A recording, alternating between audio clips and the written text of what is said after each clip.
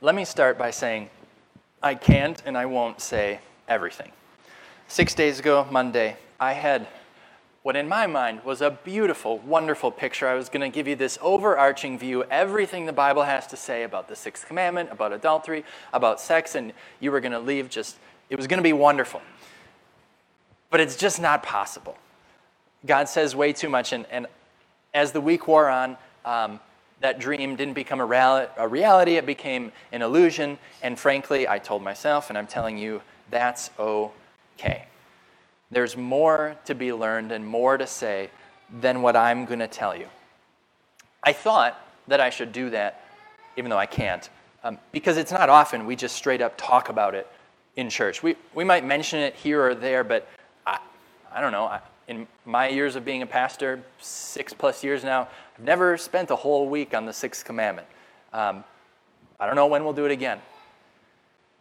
So even though I can't say everything, here's one directive for you. Talk about it. Discuss it. As a church, talk about it with your friends, with your family, with me, your pastor. Don't hold it in. Don't push it down. Talk about it. And sure, yeah, it might be awkward or there might be shame and guilt attached to it, but this is way too important to not talk about it. It's way more important than any amount of awkwardness ever. So don't be silent. Discuss it. Bring it up, because it's a huge part of our lives. Now, I'm not going to say everything. I'm going to give you 2 things here that we're not going to talk about much today, but we could, and you should. Number 1, I'm not going to go into detail about how sex can't be selfish. It can't be. That's just not how God designed it to be. Sex can't be for you. 1 Corinthians 10, verse 31 says, whether you eat or whether you drink or whatever you do, do it all to the glory of God. We could talk for a whole sermon just about that. But yes, included in the whatever you do is sex and sexuality. It can't be for you. It can't be selfish. Selfishness is always wrong. And secondly, we're not going to talk about pornography, though we could, because it's a huge thing, bigger than probably any one of you realizes. And it's not just in men, it's also in women. It's not just in people of a certain age. It's among boys and girls too, younger than you would ever like to think. It's all around. It's a huge thing. We're not going to talk about it, but let me say this to all of you. If you struggle with it, and I guarantee there are people in this room who do, like the stats are overwhelming. If that's you, come talk to me. I'm not going to look down on you. I'm not going to bat an eye. We're going to talk about sin and forgiveness, and I'll connect you to a ton of great resources.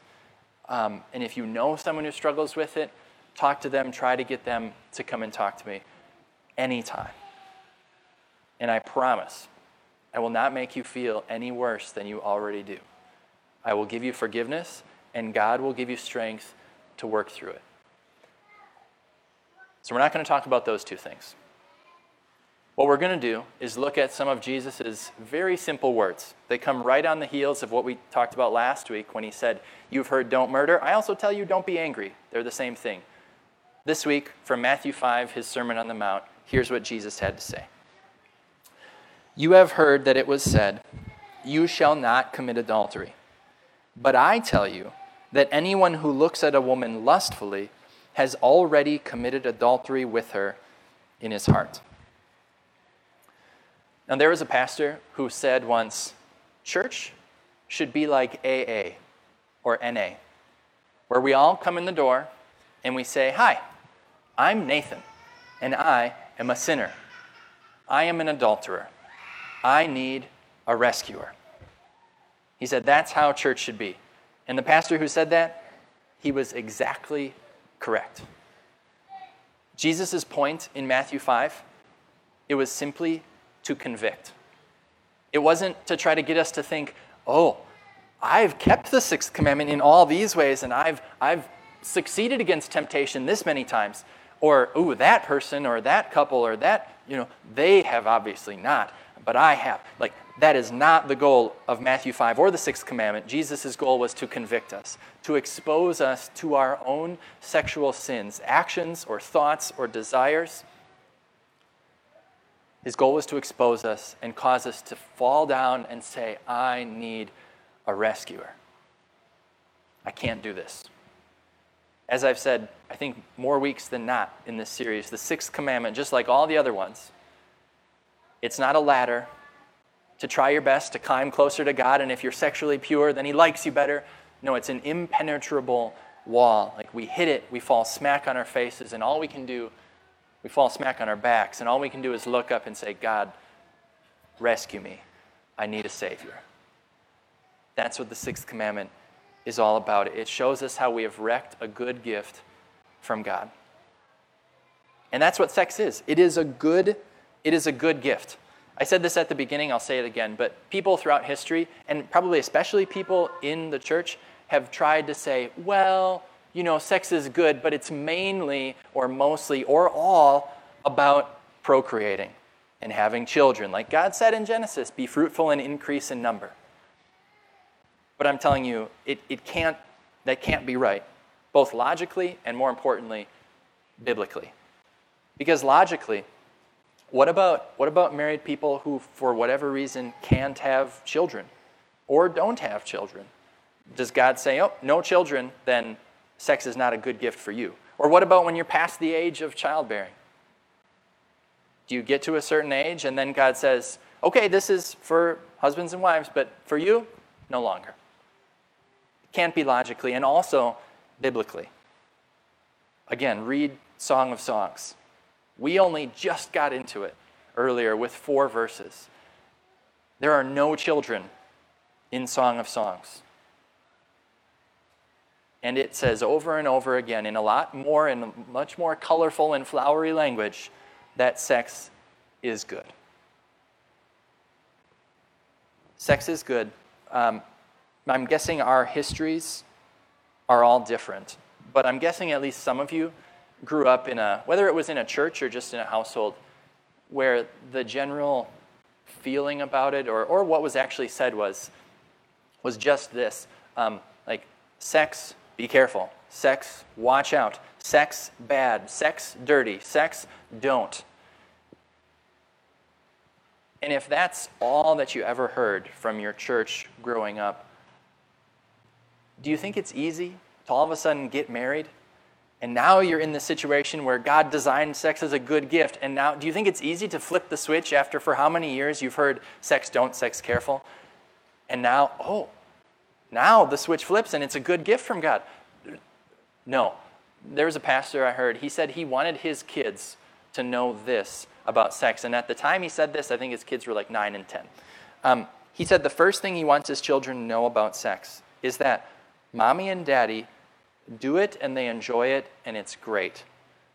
He said that sex is something that happens between a man and a woman who have committed themselves to love and respect. He said he wanted his children to, like, when you hear the song on the radio and it's just very sexual, or you see the token sex scene in the movie, he said he wanted his kids to know that was just off.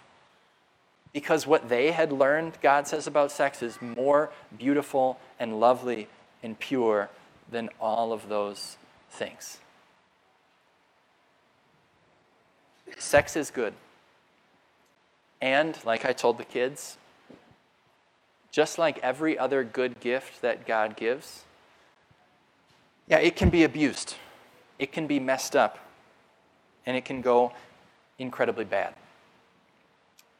Now, I don't think you need me to go into great detail about adultery and lust and all the other sexual sins. I think God has blessed our consciences with a pretty good barometer of what's right and what's wrong. If you have questions, definitely, or you have thoughts, or you're wondering, come and talk to me. But what I'm more interested in is the sin underneath the sin this morning. And that's that we, humanity in general, when it comes to sex, we tend to think that we need it. We think it's the most important thing, and we're willing to kind of push God's words out of our mind in order to get what we think we need. And in that way, it might sound crazy, but you treat it as a God in and of itself. Martin Luther said this. This is just about every sin, but it definitely applies here. He said, "The sin behind every sin is the lie that we cannot trust the love and grace of Jesus and that we must take things into our own hands." He said that's the sin behind every sin, and it's the sin behind every sexual sin too. Another commentator said it this way: every time we sin, we are cheating on God. Our failure to believe that God has given us everything we need and long for causes us to look for love in all the wrong places. Unbelief is the root that gives birth to all our unfaithfulness. The truth is, everything is already ours, free of charge through Jesus' sacrifice and forgiveness. Our failure to believe that causes us to look under every rock and behind every tree for love. That is exactly what happened to King David. He saw, he lusted, and then he acted. You can read, there's a lot more to this story, but 2 Samuel 11 says this. One evening, David got up from his bed and walked around on the roof of the palace. From the roof, he saw a woman bathing. The woman was very beautiful, and David sent someone to find out about her. The man said, "She is Bathsheba, the daughter of Eliam and the wife of Uriah the Hittite." Then David sent messengers to get her. She came to him, and he slept with her. He had already sinned long before he acted, because he hadn't just seen her, he had looked at her. He had lusted after her, he had desired, he had plotted, and then he acted. He knew. He knew that she was married. He knew that she had a husband. He knew that her husband was away at war. What was he thinking? Was he thinking that this was an exception and that it was okay? Or that her husband wouldn't find out? Or I don't know what he was thinking. But the fiery gift of sex caused great destruction. Actually, it was the human sin using the fiery gift of sex that caused great destruction. Because if you keep reading the story, this led to murder and it led to a child's death. And when I read this and when I look at my own life and the lives of everybody else, the question comes to mind, why would anyone live according to the sexual ethic that God designed us to live in, where sex happens in one place inside of marriage? And I think the only answer is, ultimately, the answer is that you trust God. And you trust that whatever God says, because he is so good, that whatever God says is what is ultimately best for you, even if it doesn't make sense. Even if you have questions about it or doubts about it, you trust that because God is so good, what he says is the best for you. And that's what we see in Joseph. I read this story to you earlier. Potiphar's wife was after him in a bad way. She wanted him so badly. And what did he say?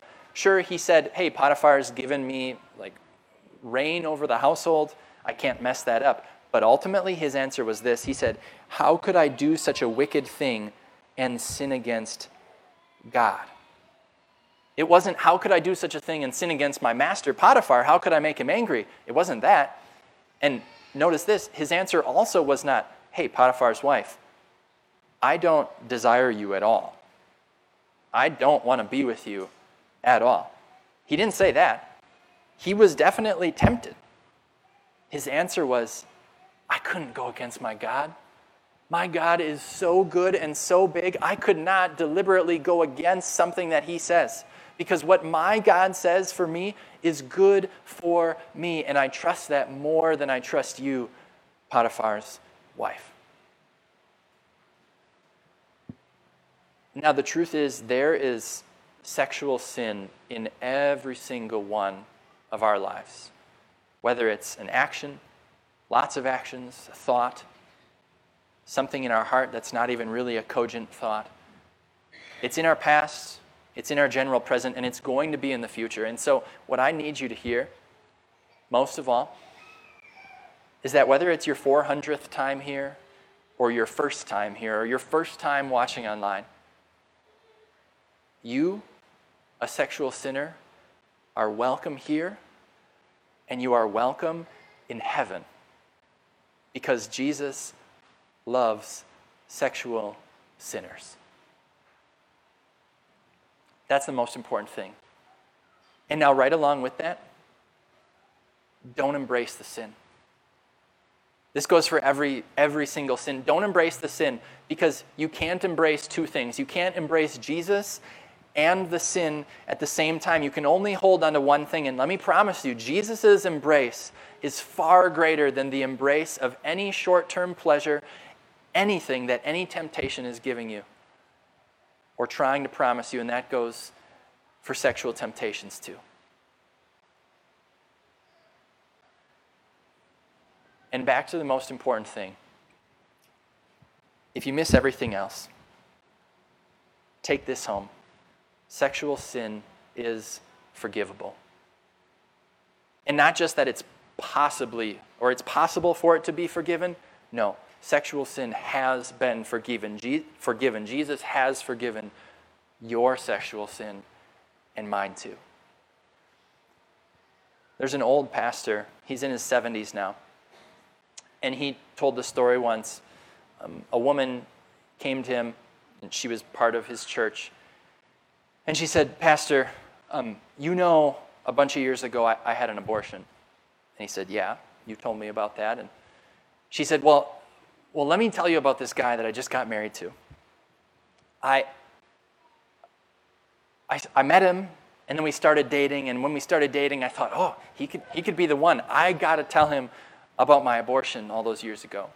But I just couldn't.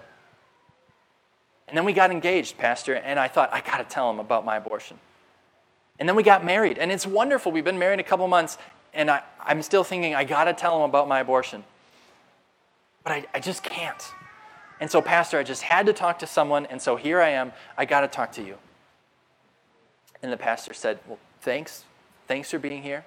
Thanks for sharing this. You know we have a service for this type of thing. And she said, yeah, I know. So they went through a little rite where she confessed her sin, and he said with a smile on his face, God has forgiven you for all your sin, including that abortion. And they said a prayer. And after they prayed, she looked up and said, oh, Pastor, thank you. Thank you so much. Now I think I've got the courage to go and tell my husband about my abortion.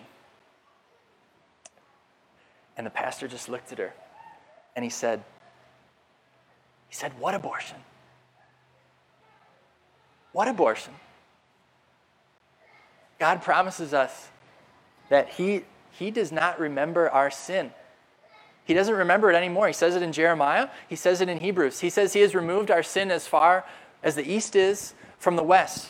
There's a hymn writer in 1838 named Samuel, I always forget his last name, Gandhi. He said, well may the accuser roar of sins that I have done. I know them well and thousands more.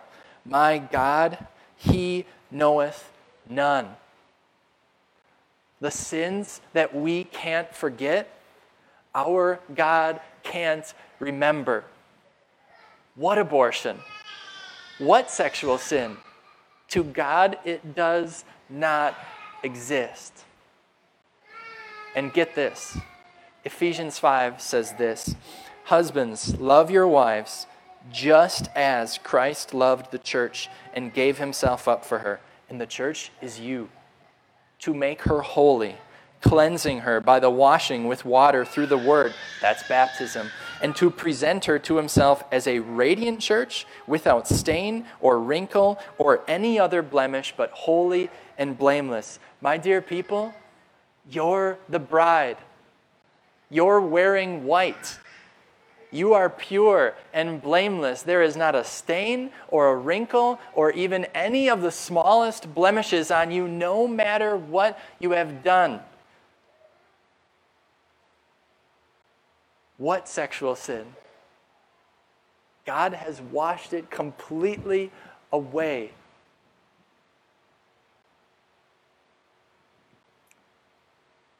And with a God like that, who has that kind of mercy and grace and compassion, he's filled with it for you.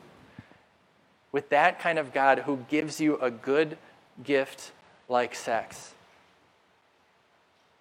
when he says, here's how I've designed it to be for you, how could he be wrong? How could he have anything but the best in mind for you when it comes to the good gift of sex? So trust him, because he's that kind of God with that kind of grace, mercy, and compassion. What abortion? What sexual sin? He is the guardian of intimacy, the guardian of sex, and the guardian, the eternal guardian of every single one of your hearts. Amen.